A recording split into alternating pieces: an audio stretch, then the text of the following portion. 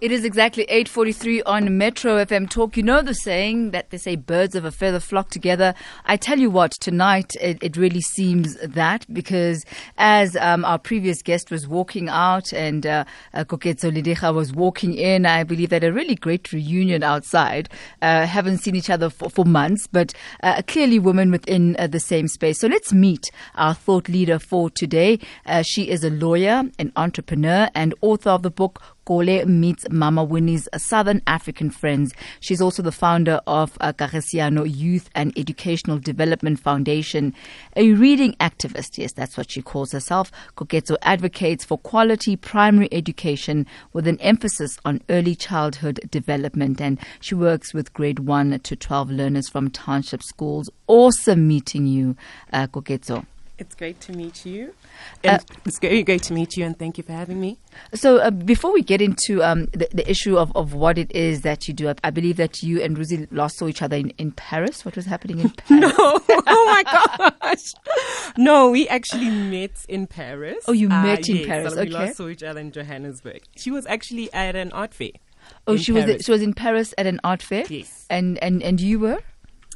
Gallivanting? No, I was there to enjoy the art. So yes. you basically... We really did. I bought her friend's artwork, and then the owner of the gallery introduced me to the artist, and then the artist happens to be a very good friend of Ruzi, and we all three of us met in Paris, and we've been friends ever since. So what are the chances of like 3 South Africans meeting in Paris because they've gone to an art exhibition, either their buyers or their curators?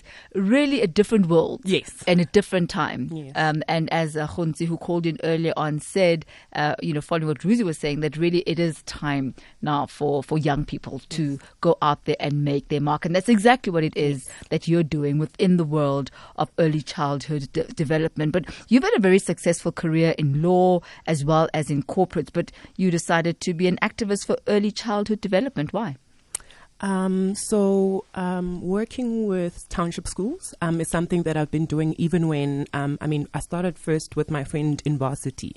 And the reason why is because I grew up in a township, Attridgeville, and although I didn't attend a primary school or high school in the township, I very much saw the realities that exist in primary schools and high schools.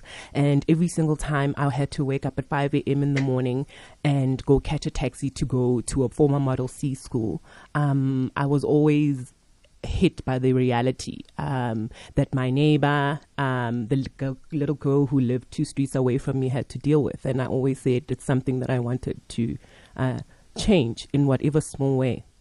Now, you talk about being in the township, from the township, but also experiencing and being exposed to another reality in the former Model C schools. But I'm interested, you come from a really big family. I do. A really big family, 9 of you. Yes. Right. How has reading, or was reading, a huge part of your culture as a family? How did you catch the bug? So honestly, it wasn't. I think I did catch the bug precisely because I was from a big family. I'm number 9 of 9. And there was a point where the 8 kids and my mom and my dad and my dad's other wife all lived together. And me being the youngest family member, I didn't feel like people were paying attention to me. So reading was like a form of escape. I found my first few friends after my cousins and books. And that's how I caught the So bug. you come from a polygamous home? Yes, my dad had 2 wives. And you all lived together? Yes. How was that? I don't know. I was too young to wrap my head around what exactly was going on. So my older siblings are the ones who more existed in that reality. And as far as books are concerned, so you're saying that they were an out for you, yes. An escape. Yes. They became your friends. What type of literature were you originally attracted to? Oh, I fell in love with Greek mythology at a very young age. So I used to read quite a lot of that. And I used to also, I think my sister, when I was young, she was in high school, and one of the books that she was supposed to read was Maru by Bessie Head. So I spent many years pretending to read Maru without knowing what exactly it is that I was reading. But I was fascinated by the name, by the title. So I knew that my sister was, because she was also from like, I think a township high school, was reading a particular type of literature, which was like the likes of Bessie Head. But the ones that I was getting at school were like, Ghost Poppers or Goosebumps, those type of books, and like Greek mythology. So I was reading more Western literature, where she was reading something different, and that fascinated me.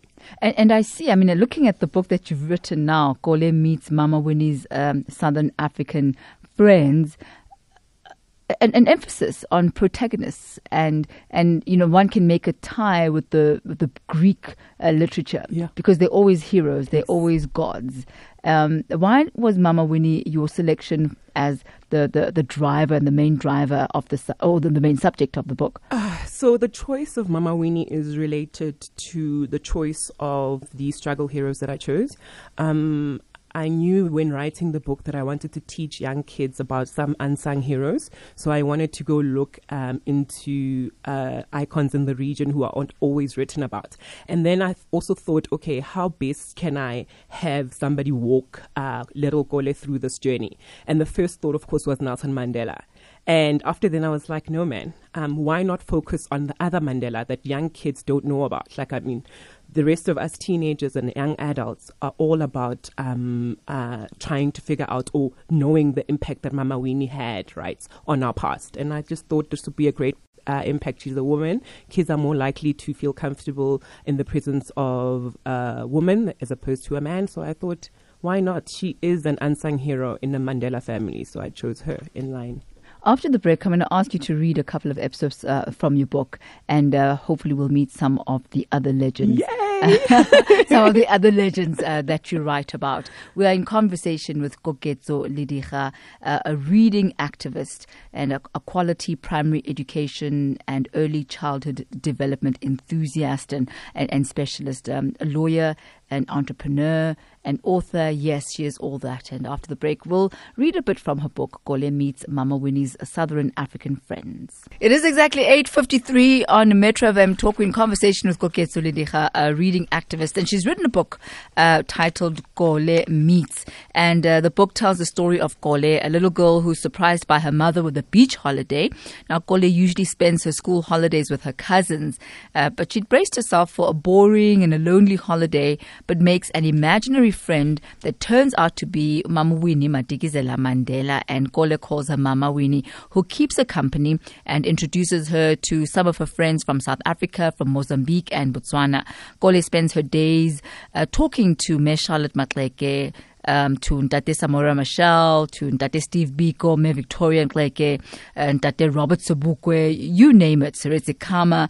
So this new friendship leaves Kole with a better understanding of some of the continent's and specifically Southern Africa's history, and most importantly, what it means to live a life of purpose. And that is the book that Koketso Lediga has written for the little ones, mapping up our history and our icons. So if you could just read a couple of episodes, from the book. Okay, so I'm reading from the part where Mama Winnie has introduced Kole to Ntate Seretse Kama, and he says, "What I would like you to remember are the words of Ntate Sobukwe.